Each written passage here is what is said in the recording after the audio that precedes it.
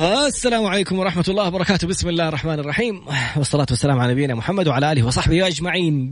اعرف حقوقك، كنت بقول بالقانون ذاك الفيديوهات حقتنا. اعرف حقوقك. بسم الله الرحمن الرحيم، والصلاة والسلام على نبينا محمد وعلى آله وصحبه أجمعين. رب اشرح لي صدري ويسر لي أمري واحلل عقدة من لساني يفقه قولي. اللهم اجعلنا من الذين هدوا إلى الطيب من القول وهدوا إلى صراط الحميد. اللهم علمنا ما ينفعنا وانفعنا بما علمتنا وزدنا يا رب علما. عسى أن يهديني ربي لأقرب من هذا رشدا. على الله توكلنا. ربنا آتنا الحكمة وفصل الخطاب. ربنا آتنا رحمة من عندك وعلمنا من لدنك علما. إن شاء الله المهتدون. اللي شايف في انستغرام عارف أنا إيش بضحك. خالد أبو راشد المستشار القانوني المحكم الدولي المحامي خالد أبو راشد جايب ستاند للجوال بيركب عليه السماعة وحط فوق علبة بسكوت. يعني طب ارفع الستاند بدل ما تحط علبة بسكوت. ابو محمد تفضل، ما جديدنا اليوم في عالم الكورونا؟ بسم الله الرحمن الرحيم، الحمد لله رب العالمين، والصلاة والسلام على نبينا محمد وعلى آله وصحبه أجمعين. طبعا في البداية طراد بمناسبة قرب حلول شهر رمضان المبارك، يعني نحب أن نرفع التهنئة لخادم الحرمين الشريفين الملك سلمان بن عبد العزيز الله يحفظه، ولي العهد الأمير محمد بن سلمان الله يحفظهم، لأمتنا الإسلامية يعزهم إن شاء الله زي ما عزوا شعبهم يا رب، لشعبنا في المملكة. لك يا طراد، لميكس اف ام، والكل اللي بيستمعونا وبيتابعونا سواء كان عبر الإذاعة أو عبر وسائل التواصل، نقول لهم كل عام وانتم بخير. والله يكتب لنا يا رب يعني صيامه وقيامه، وحتى وإن كان يعني الإجراءات الاحترازية يعني خففت من مظاهر رمضان، لكن ما يمنع أبدا إننا في بيوتنا نعمل مظاهر يعني باجتهادنا على قدرتنا في الفطور في السحور في الكذا. أمي حطت فوانيس وحطت إضاءات في الحوض. هذا هو يعني، وربنا يكسبنا الأجر بإذن الله تعالى يا رب. هذا في البداية.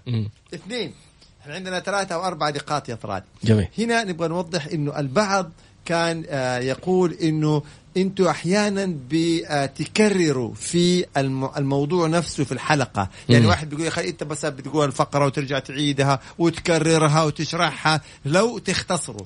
هنا بنوضح يا طراد إنه المستمعين اللي هم لهم كل التقدير والاحترام ثقافاتهم مختلفة.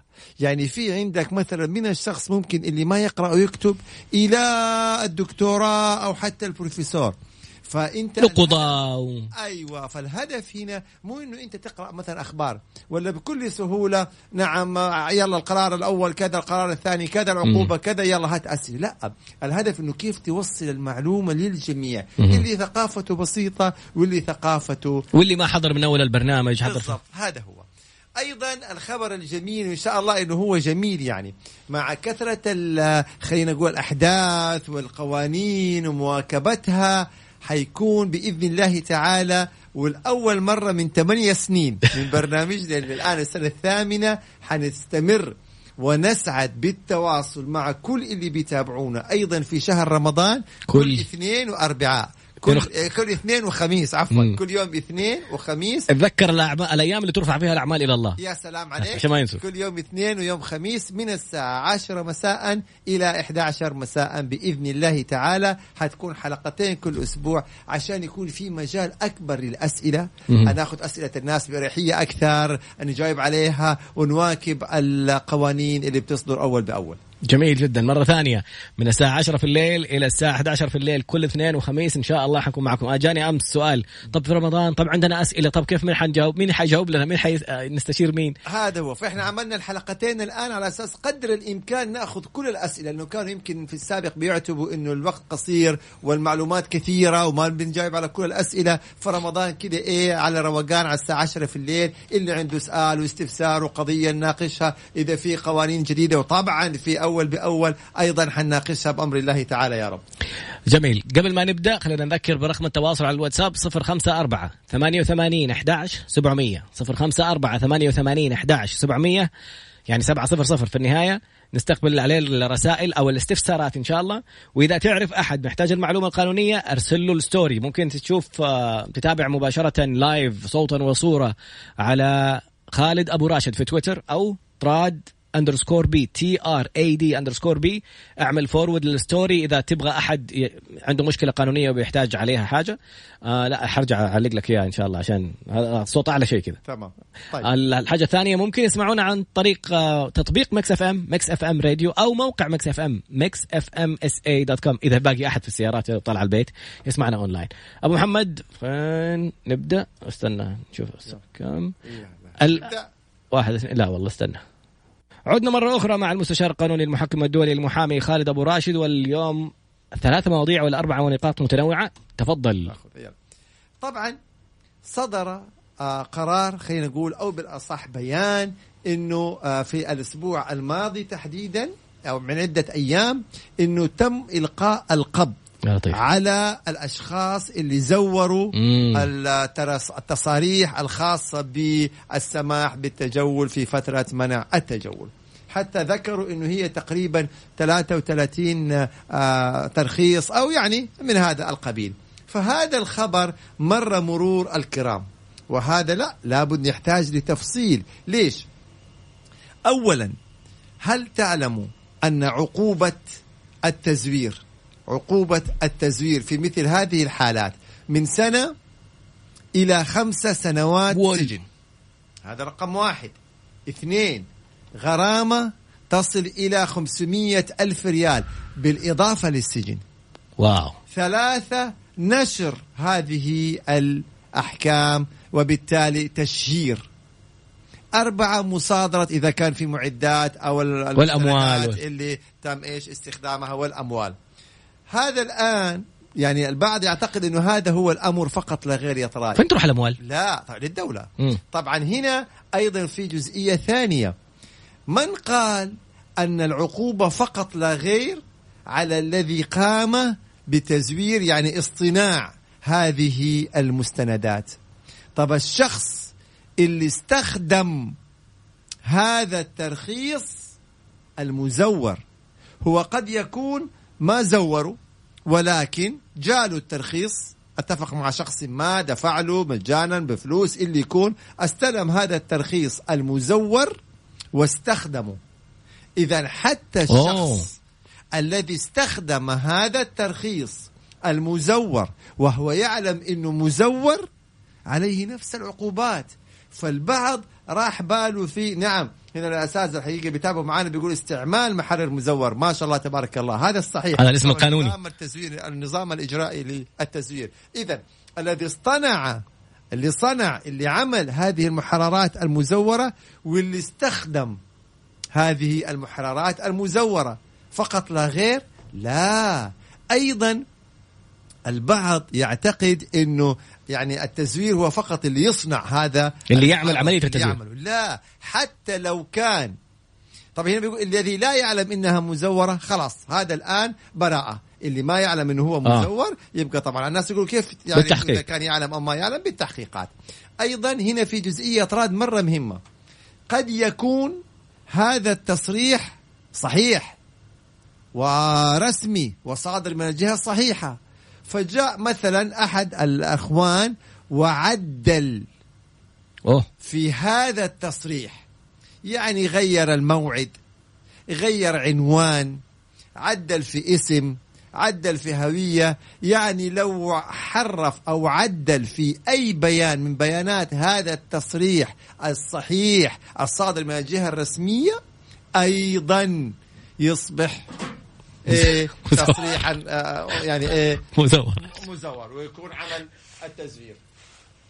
حروح أسعفك، استنى. طبعا باقي أيضا شغلة رابعة يطراد، وهي هل فقط لا غير اكتفينا على هذا؟ لا طبعا. أيضا في عندنا الجزئية وهي خلاص ضبط جزاك الله خير. في عندنا جزئية وهي أخرى الخاصة باللي ساهم في هذا التصريح، الذي ساهم في هذا التصريح، يعني اتفق، اللي مثلا اللي فزع، اللي دل، اللي عرفت كيف، كل من شارك في هذا. انت تتركي تظبط. كل من شارك في هذا التزوير أيضا سوف يعاقب بنفس العقوبة. إذن معليش سامحونا على التكرار. وهو كالآتي: اللي صنع الترخيص اللي سواه هذا يعتبر مزور. اللي حرف فيه قد يكون تصريح صحيح ولكن حرف فيه وزور فيه يبقى هذا أيضا يعتبر مزور. اللي استخدمه وهو يعلم إنه مزور يبقى هذا أيضا مزور. واللي توسط، اللي اتفق، اللي حرض، اللي ساعد، اللي سهل، أيضا هذا يعتبر مزور. وبالتالي جميعهم العقوبات تصل إلى 5 سنوات سجن في الحد الأقصى، غرامة تصل إلى 500,000 ريال على الواحد، على كل شخص. وطبعا أيضا التشهير أو نشر هذه العقوبة. هل هذا موضوعنا؟ لا. هذا ليس فقط موضوعنا. الإنسان أبغى يتأمل.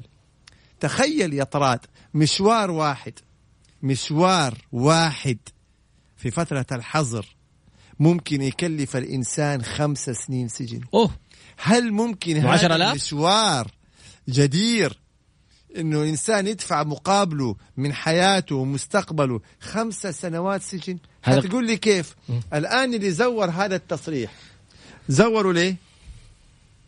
عشان يتنقل وقت الحظر. يعني عشان أنت تتنقل في فترة الحظر وتروح لك مشوارين، تضحي بمستقبلك وممكن تدخل فيها سجن 5 سنوات وغرامة 5,000 ريال وتشهير وسابقة وتفصل من عملك.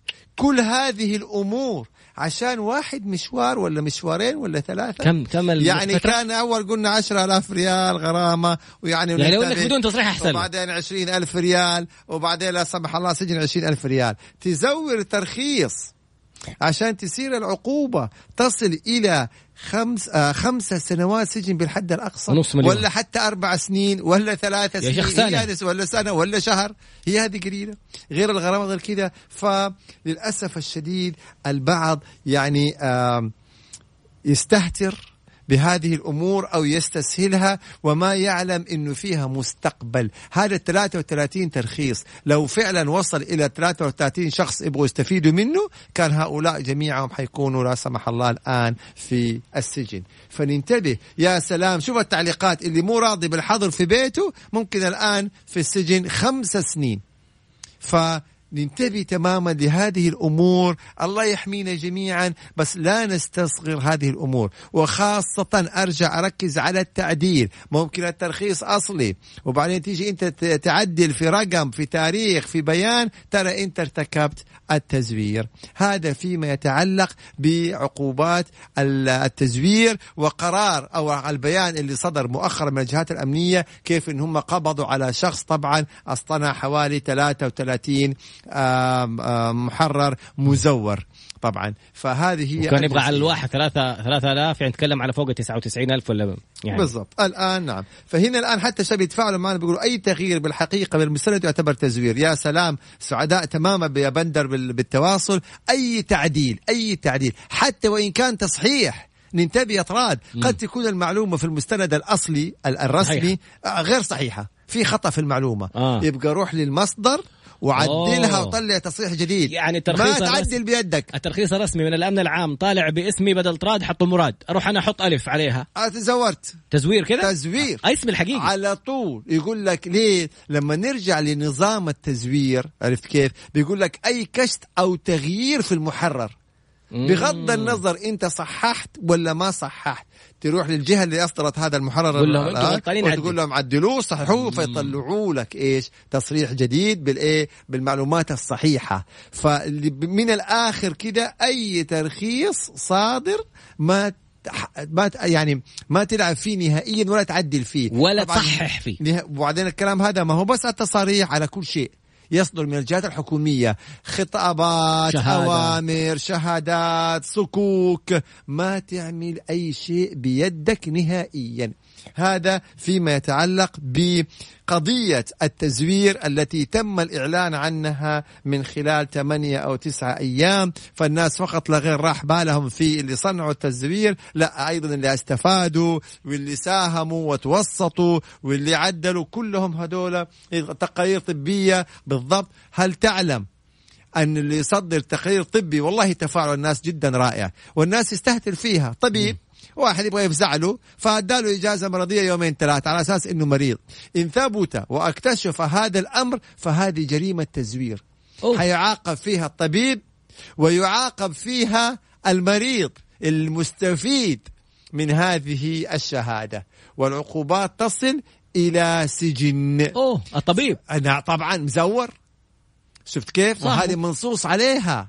نعم البعض يعني شو هذه المعلومة جدا مهمة، البعض يستهتر يعني أو يفزع لأصحابه خذ شهادة مرضية خذ شهادة مرضية. طب هل هو مريض؟ لا، طب صار تزوير. فهنا ننتبه تماما. أيضا شفت كيف يطراد لهذه الجزئية. أيضا أصدر الأمن العام كان يعني احنا نسميها بيانات أو توضيح إنه عملية يعني المخالفات الخاصة بمنع التجول تتم إما من خلال الرصد الميداني اللي هو طبعا نقاط التفتيش، أو من خلال كلنا أمن، أو من خلال وسائل التواصل. فإذا شخص مثلا بيتفاخر إنه هو خالف الأمر إنه طلع في الليل وكذا، هذا يتم القبض عليه من خلال وسائل التواصل أو من خلال طبعا إيش نقاط التفتيش اللي هم يسموها الرصد الميداني. وأنا معي ترخيص في أحد الله يجزاهم خير قال لي بالله صور لنا الشارع وحشنا الشارع، رحت أنا ما شاء الله علي ماشي وصورت لشخص واحد، يعني مو صورت في سناب في الستوري، أرسلت لشخص واحد وأقول لك مخالفة ب500 ريال. استخدام الجوال أثناء السير. شايف كيف؟ وما كان في أحد معرف. نعم. هنا الشباب يقولون عقوبة تزوير التقرير الطبي تصل إلى سجن 6 أشهر وغرامة 100,000 ريال. شكرا يا بندر على المتابعة أول بأول. 6 شهور سجن و100,000 ريال غرامة على شهادة يمكن أبو يومين إجازة.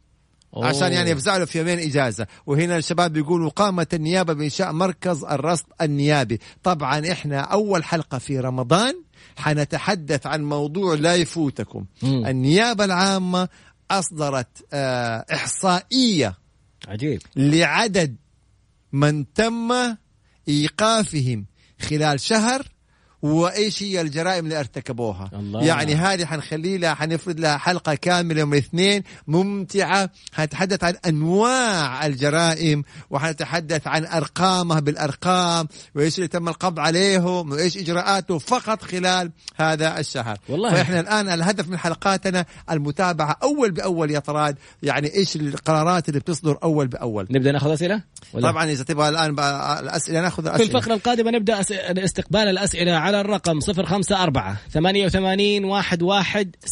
ولأننا أول بأول أيضا في بشرة إنه اليوم صدر قرار من مؤسسة النقد لجميع البنوك بتقسيط بتأجيل 3 أقساط ل3 أشهر مثلا عندنا قروض تمويل خاص، قروض عقارية، قروض سيارات، طبعا اللي هم مسجلين في ساند وفي نظام التأمينات الاجتماعية. يعني إجراءات من دولتنا ما نقول غير الله يقويهم ويحفظهم ويرعاهم في كل اللي بيعملوه من أجل المواطن وصحته وسلامته وظروفه المادية. جزاهم الله والله يعني أنا يمكن ما حجلس أتكلم في أشياء، لكن اللي كانوا خارج المملكة وأخذنا المستشار مناف قطان في اتصال من اندونيسيا جلس يتكلم على كيف الاعتزاز اللي هم فيه وهم مضيفين في فنادق 5 نجوم. صحيح. وكيف الأشخاص اللي من جنسيات أخرى يقولوا لهم نتمنى نكون زيكم، وكيف السياح اللي موجودين في السعودية اللي ما قدروا يرجعوا بلدانهم ودولهم قالت لهم ما نقدر نساعدكم راحوا كلموا وزارة السياحة، تخيل ضيفوهم في فنادق في السعودية 5 نجوم. يعني يقولوا لهم عارف ايش يقولوا كيف ناخذ الجنسية السعودية. يعني من الآخر نفخر أو افخر إنك سعودي. اي والله الحمد لله. يعني البعض كان يفكر الموضوع مجاملة عشان تتكلم في إذاعة. الحين مين عنده شك إنه كل إنسان على أرض هذه البلد فخور بكل ما يحصل فيها. الحمد لله. بعد قليل إن شاء الله نتابع. خط جايب احنا يصير على الهواء. طلعت الإجابة الأخيرة مع المستشار القانوني والمحكم الدولي المحامي خالد أبو راشد. ميزة الشخص لما يكون تخالط مع النوادي الطلابية وأعطى محاضرات في الجامعات يكفش لك السؤال، هل السؤال هذا سؤال شخصي ولا سؤال واحد. يعني أنا شفت سؤال فيه تعبيرات قانونية غريبة، مكتوب التغرير في السندات المالية ما المخرج منها، ثانيا التواطؤ في تنفيذها مع صاحب السند ضد شخص وتجاوز آخر. باقي أعرف ما تحتوى خط. أسئلة الاختبارات والبحوث يبغى نجاوب عليها كلها. أبو محمد يقول روح ذاكر. والله يا ابي تريدنج الله يعينك محترف. الله نحتاج في سؤال والله جدا جميل يقول لك انا عندي طلع دخل علينا ماشي شركتي يقول ما اعطتني حقوقي وما طلت لفتره طويله، باقي شهر او شهرين وحنكمل سنه، وعاده بعد لو اكتملت سنه ما يصير لي حق اني اطلب يعني ارفع اذا عدت السنه فتره التقادم لازم تقدم خلال سنه. طب الان ايش كيف اقدم؟ يقول المكتب العام مقفل والدنيا كلها مقفله. والله في هذا الظرف الاستثنائي يحاول يقدم الدعوة أعتقد عبر الأونلاين. يحاول يقدم الدعوة هو سواها عبر الأونلاين. نعم بأي طريقة كانت. وأول يوم وحتتمدد المدد أصلا. أول يوم بس انتبه، أول يوم مع فتح الإجراءات يقدم. إذا ضبطت معاه الآن كان بها، ما ضبطت معاه أول يوم مع بداية إنهاء الإجراءات وإنه مكتب عمل يفتح أبوابه على طول يقدم، وبإذن الله ما يعني الفترة هذه حتكون متوقفة بأمر الله تعالى أكيد في كل الجهات. طبعا هنا زميلنا بيقول التستر أو نتكلم عن التستر. إحنا يمكن في السابق تحدثنا عن حلقة كاملة عن التستر، لكن نقول بطريقة سريعة جدا إنه التستر عقوباته حيكون السجن على الشخص غير السعودي وعلى السعودي. نتكلم عن شطب السجل التجاري، نتكلم عن إغلاق المنشأة، ونتكلم عن غرامة، ونتحدث عن أيضا إبعاد أو ترحيل الشخص الغير سعودي. يعني عقوبات جدا جدا صارمة. باختصار شديد جدا، أي إنسان يتشارك مع شخص غير سعودي فهو متستر، ما والتشهير بهم، برافو عليك يا بندر، ما لم يكون عنده ترخيص من هيئة استثمار رأس المال الأجنبي. الشخص غير السعودي المرخص له أهلا وسهلا يمارس التجارة في حدود ترخيصه. أما الشخص اللي غير مرخص اللي بيقولوا السجن يصل 2 وغرامة تصل 1,000,000 ريال. والله يعني روعة برنامجنا في متابعاتكم وإثراءكم للقاء أول بأول والمعلومات الجميلة اللي بتقدموها. فإذا ننتبه تماما، أي شخص يتشارك مع شخص غير سعودي ما عنده ترخيص هذا متستر، قريبه صديقه هذا متستر. أو الطريقة الأخرى إنه يكون المحل عمليا باسم يملك الشخص غير السعودي ويخليه باسم السعودي سوريا، هذا تستر. بالضبط. فننتبه تماما لهذه الجزئية. ايش قصة أجير؟ نظام أجير؟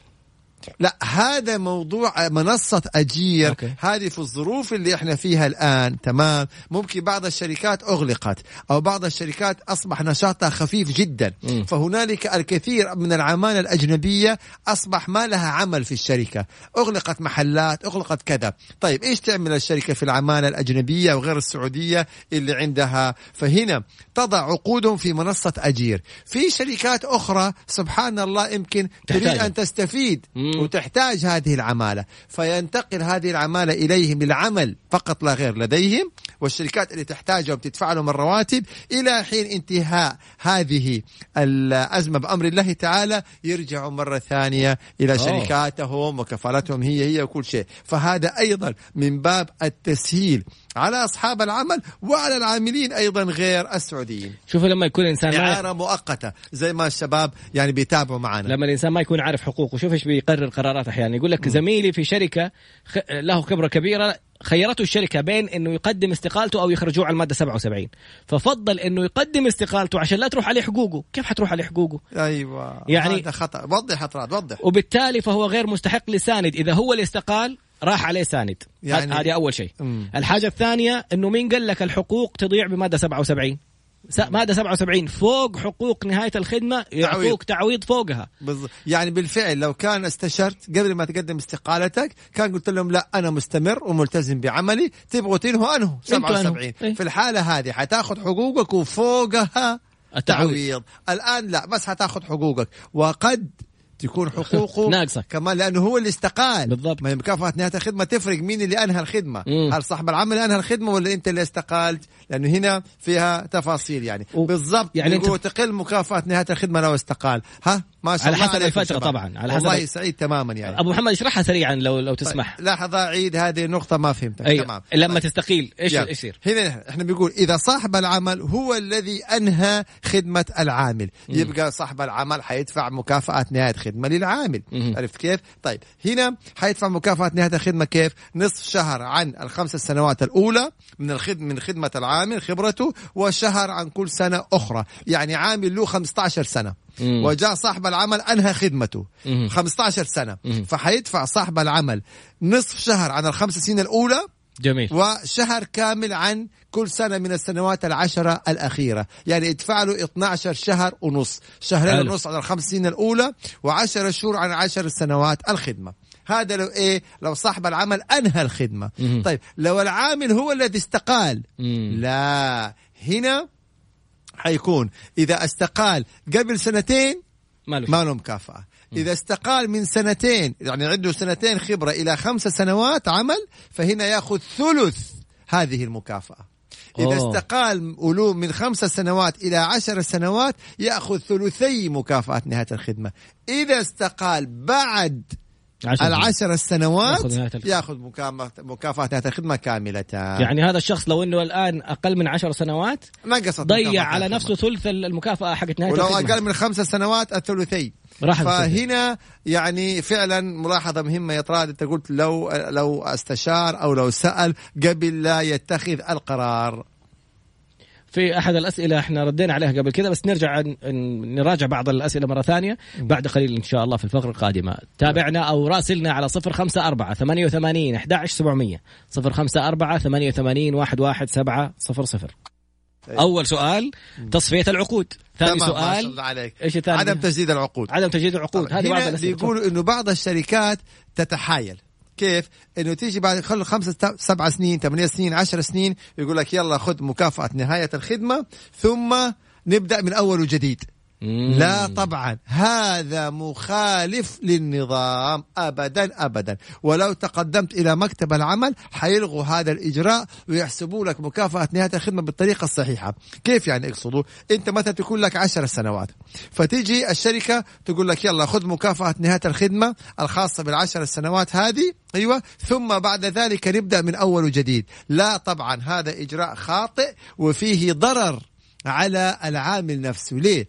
أنا المفروض أخذ مكافأة نهاية خدمة على آخر أجر وعن السنوات السابقة كلها، لكن تيجي أنت تصفي لي مثلا بعد 10 سنوات ونبدأ من السنة 11 تقول نصف راتب على اعتبار أنه هذه سنة جديدة من أول وجديد. لا طبعا، هذا غير أنه أنت ممكن في الأخير يزيد راتبك، صح، فيصير مكافأة نهاية خدمة على آخر راتب بعد 15 يعني 20 سنة. أنا بدأت معاك وراتبي 5000 بعد قبل 10 سنين إنه صارت يعني 10000. أنا بعد كم شهر ولا كم سنة خلتني 20,000. المفروض تنحسب على آخر راتب. فتصفية نهاية الخدمة ولا زال العامل على رأس العمل باطلة ومخالفة للنظام، ولو تقدمت إلى مكتب العمل حيعيدوها من أول وجديد. غير كذا شركة ممكن تتضرر لأنك الشخص هذا لو طلع منه تصرف سيء أنا ممكن أفصل على المادة 80 بدون حقوق، بدون مكافأة نهاية خدمة. طب كيف وذيك الساعة قيل أنت سلمته هي؟ فهو فيه ضرر على الطرفين. فهذه نقطة جميلة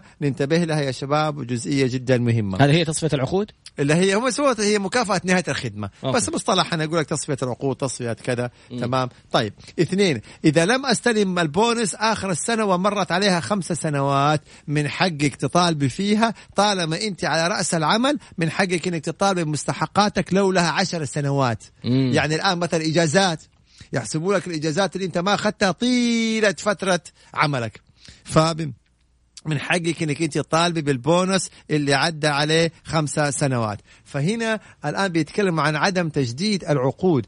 احنا اتفقنا انه العقد محدد المدة ينتهي بانتهاء مدته.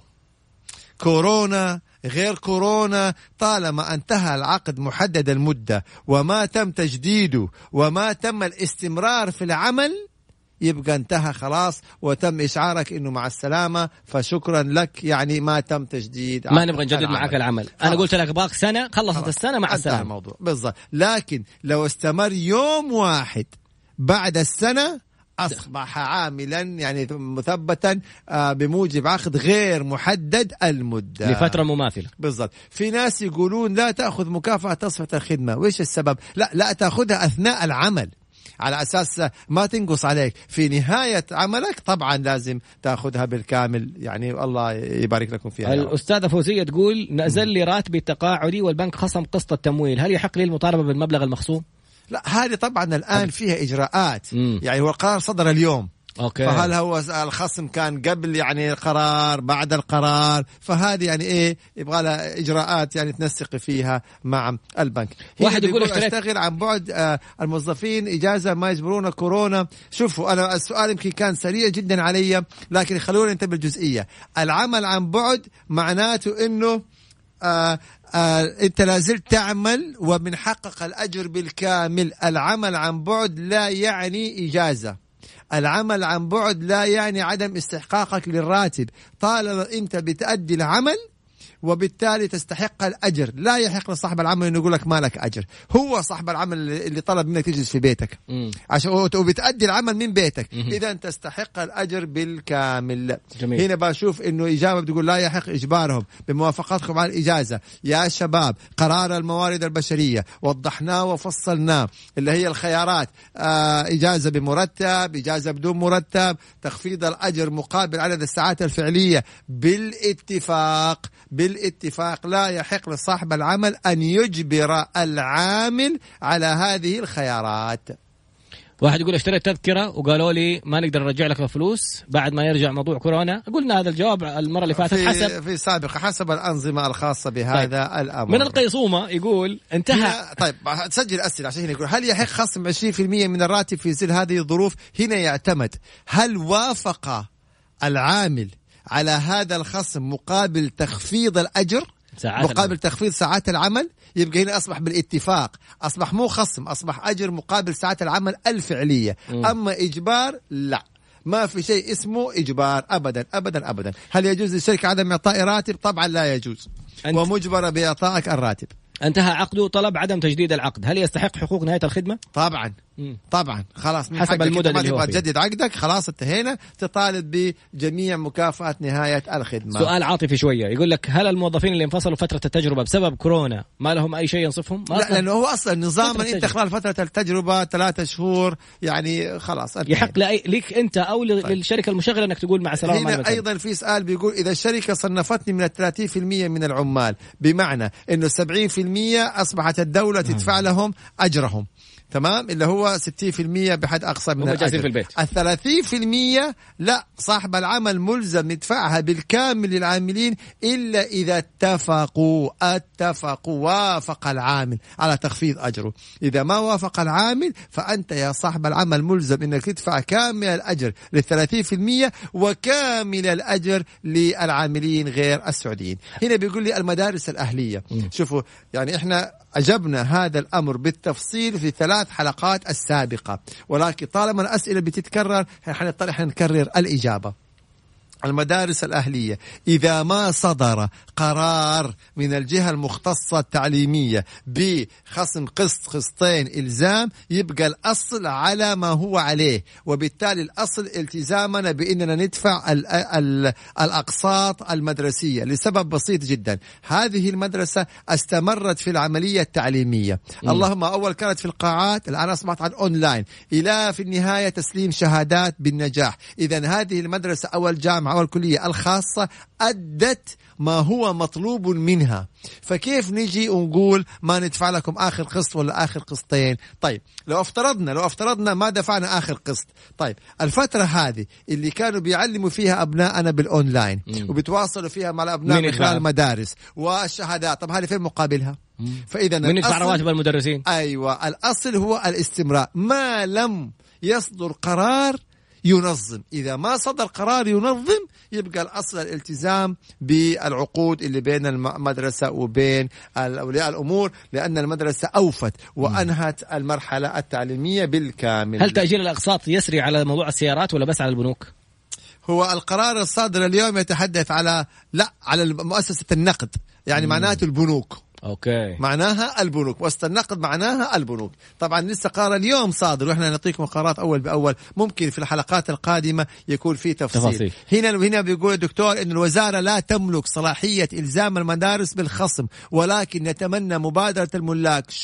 شكرا دكتورنا فهد على هذه المعلومة المهمة، إنه حتى الجهة التعليمية المختصة الوزارة لا تملك إنه هي تجبر المدارس إنها تخصم قسط أو قسطين مثلا لأولياء الأمور، وبالتالي إنه يعني إيه ما تأخذها منهم. الآن يمكن هذا واضح الجزئية، إنه أصبحت الوزارة ليس من اختصاصها ذلك، وبالتالي أصبحت المسألة تعود لمبادرات الجهات التعليمية الخاصة، كلية خاصة، جامعة خاصة، مدرسة خاصة، هم يبادروا مع أولياء الأمور عشان يكسبون في السنوات القادمة، يعني يخفضوا، يقسطوا، يسددوا، يأجلوا، يعني يسددوا وقاربوا. سؤال مرة مهم، يعني والله الأهم متابعينا اللي حتى هم بيتفاعلوا معانا وبيزودونا أول بأول، وحتى هنا بيشوف الناس الأسئلة ما بيمدينا جايب عليها، هم المختصين بيردوا عليهم أول بأول. تفاعل رائع يا طراد.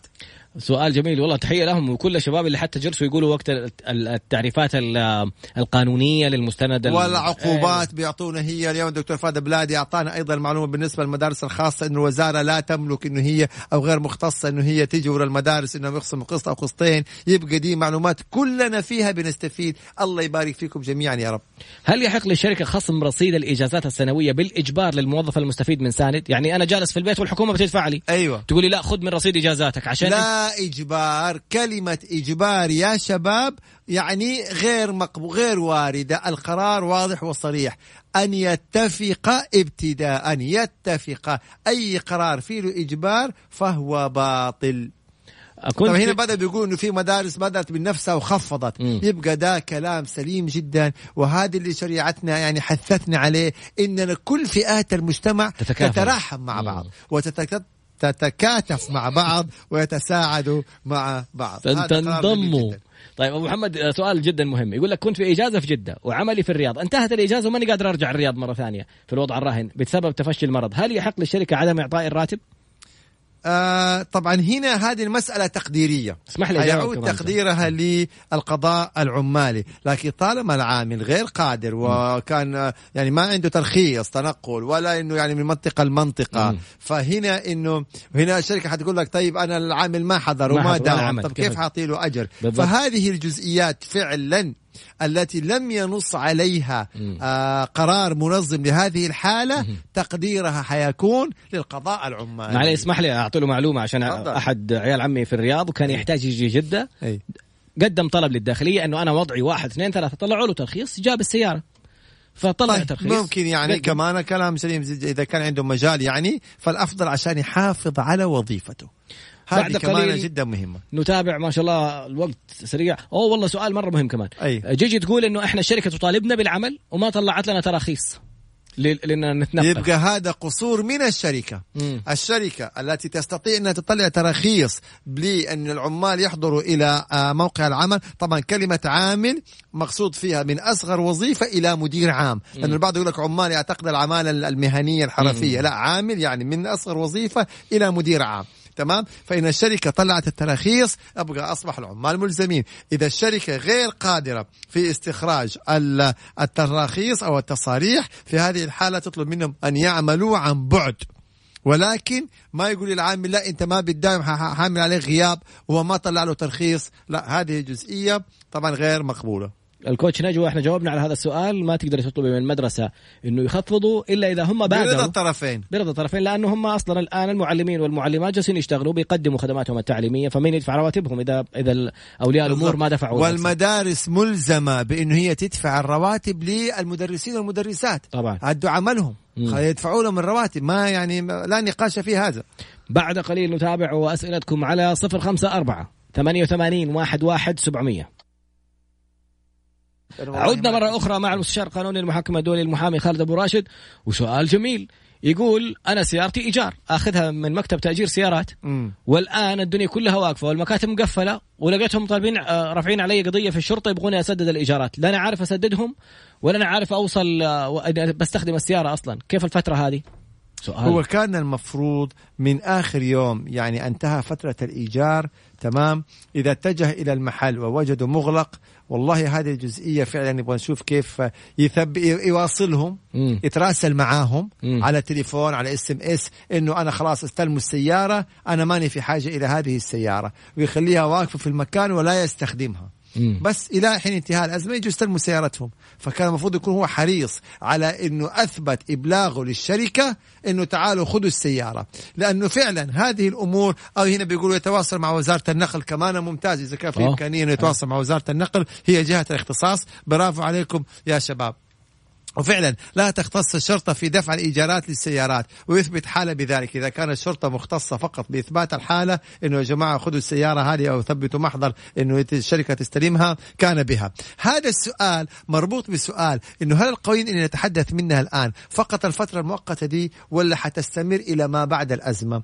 أغلب هذه القرارات اللي صدرت في الأزمة هي خاصة بالأزمة. منع التجول خاص بالأزمة، حظر التجول. القرار الصادر بالموارد البشرية اللي هي 3 الخيارات، هذا لفترة محددة ك6 أشهر من تاريخ بدء الإجراءات أو إلى تاريخ صدور إلغاء هذه الإجراءات. إذا أغلب هذه القوانين الطارئة بتكون لهذه الفترة الطارئة فقط لا غير، ثم بعد ذلك ارجع كل شيء زي ما كان. هنا الشباب بيقولوا الرقم الموحد لوزارة النقل 938 أو صح 938. شكرا يا شباب. جميل. طبعا حتى بيقولوا مادة 41 هي مادة مؤقتة اللي هي خاصة بفترة فقط لا غير الإجراءات الاحترازية.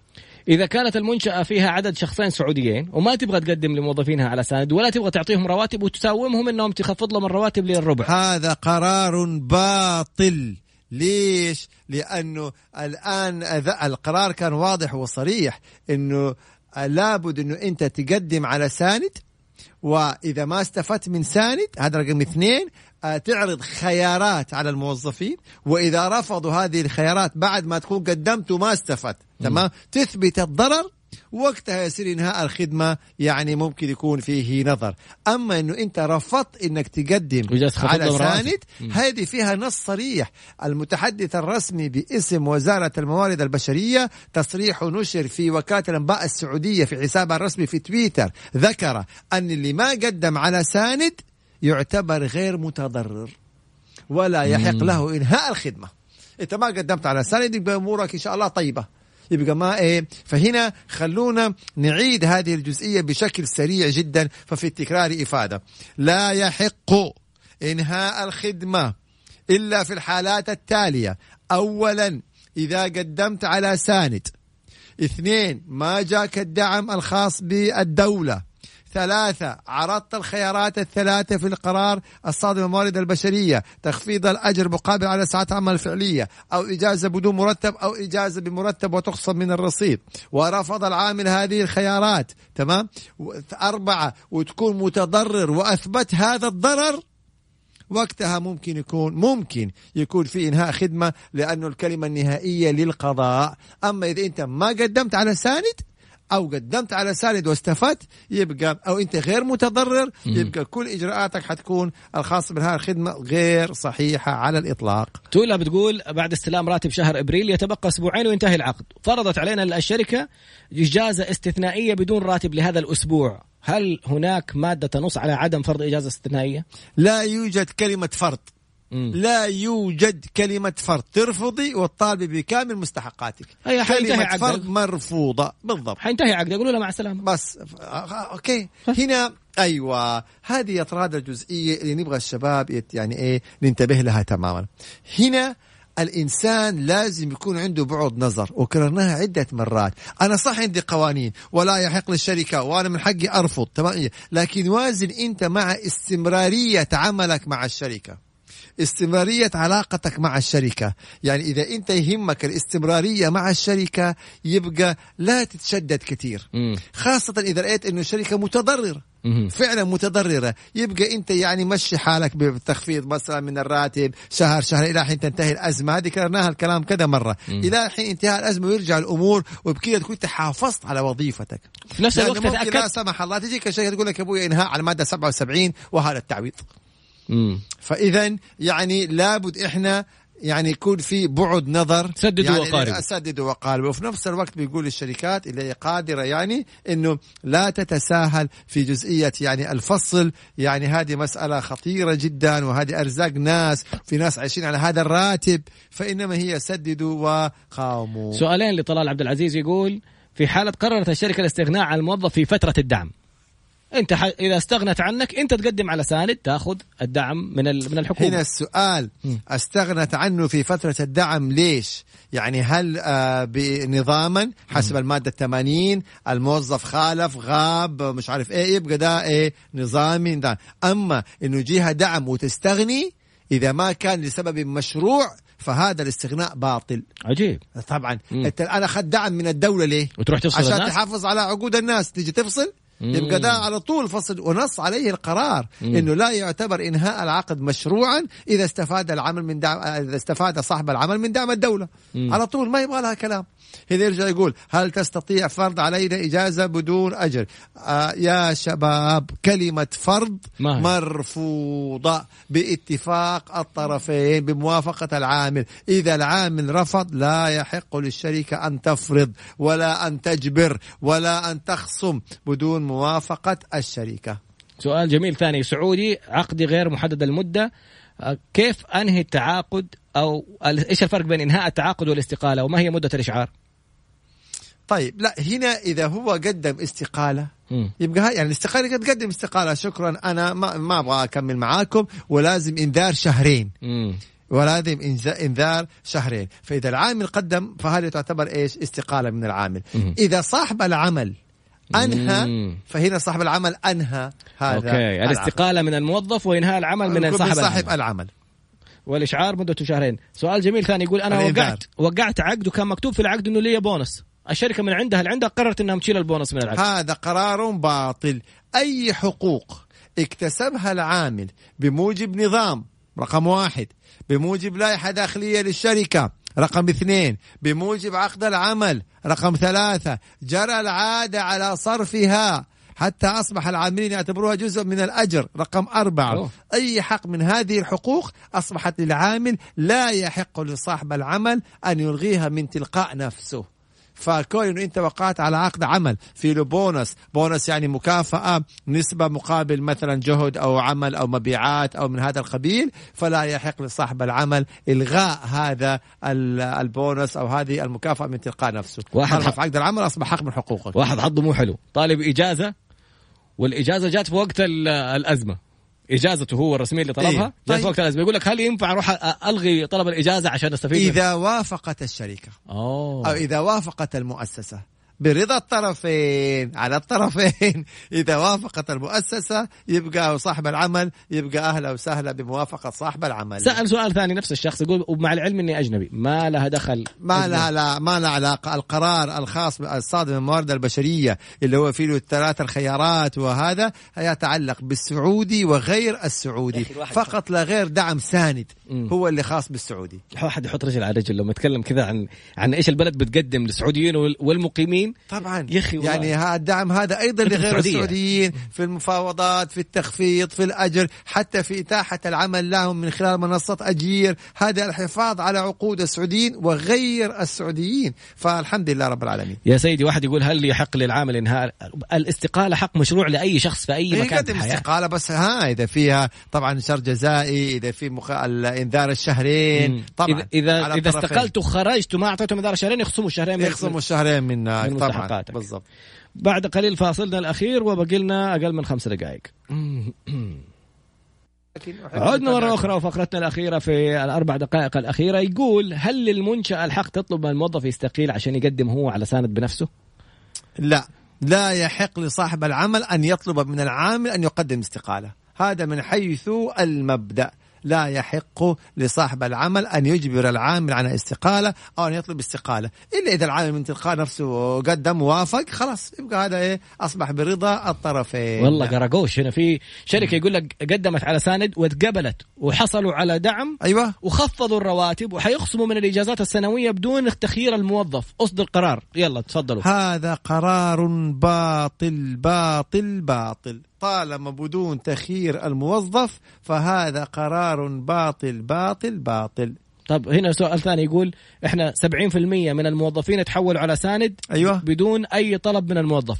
لا هذه ما يشترط طلب الموظف. أوكي. هذا القرار يعود لصاحب العمل. أوكي. نعم حلو. صاحب العمل الشركة المؤسسة هي ترفع 70% من عدد الموظفين وتقول هذول أنا ماني في يعني في حاجتهم، خلي الدولة تدفع لهم وهم اللي يحتفظوا ب30%. هذا الأمر يعود لي طبعا. الحكومة دفعت لك 60% وأنت في البيت، وانت جالس في البيت وبالي فتره مؤقته يعني. صحيح يقول لك يا اخي نقص من اجري 40%، انا عندي التزامات كذا. احنا قلنا هذه فتره العالم كله تضرر ودولتنا جزء من هذا العالم واحنا جزء من دولتنا، فالكل تضرر يعني. فتره ان شاء الله تعالى وتعدي يا رب. هذا الامر عادي. والله سؤال جميل. انا طبيبه وسيارتي في الصيانه وقفلوا عليها وما في استلام سيارات واضطريت استاجر سياره للعمل، ايش الحل الان طالب؟ شوف كل هذه الجزئيات يا طراد حالات استثنائيه، يعني حالات استثنائيه. هم المفترض يسلموا السياره، هم الان يقول لك احنا اغلقنا. طيب الفتره هذه كلها، فهذا حيعود تقديرها للقضاء. ليش؟ احنا دائما نقول لما نجاوب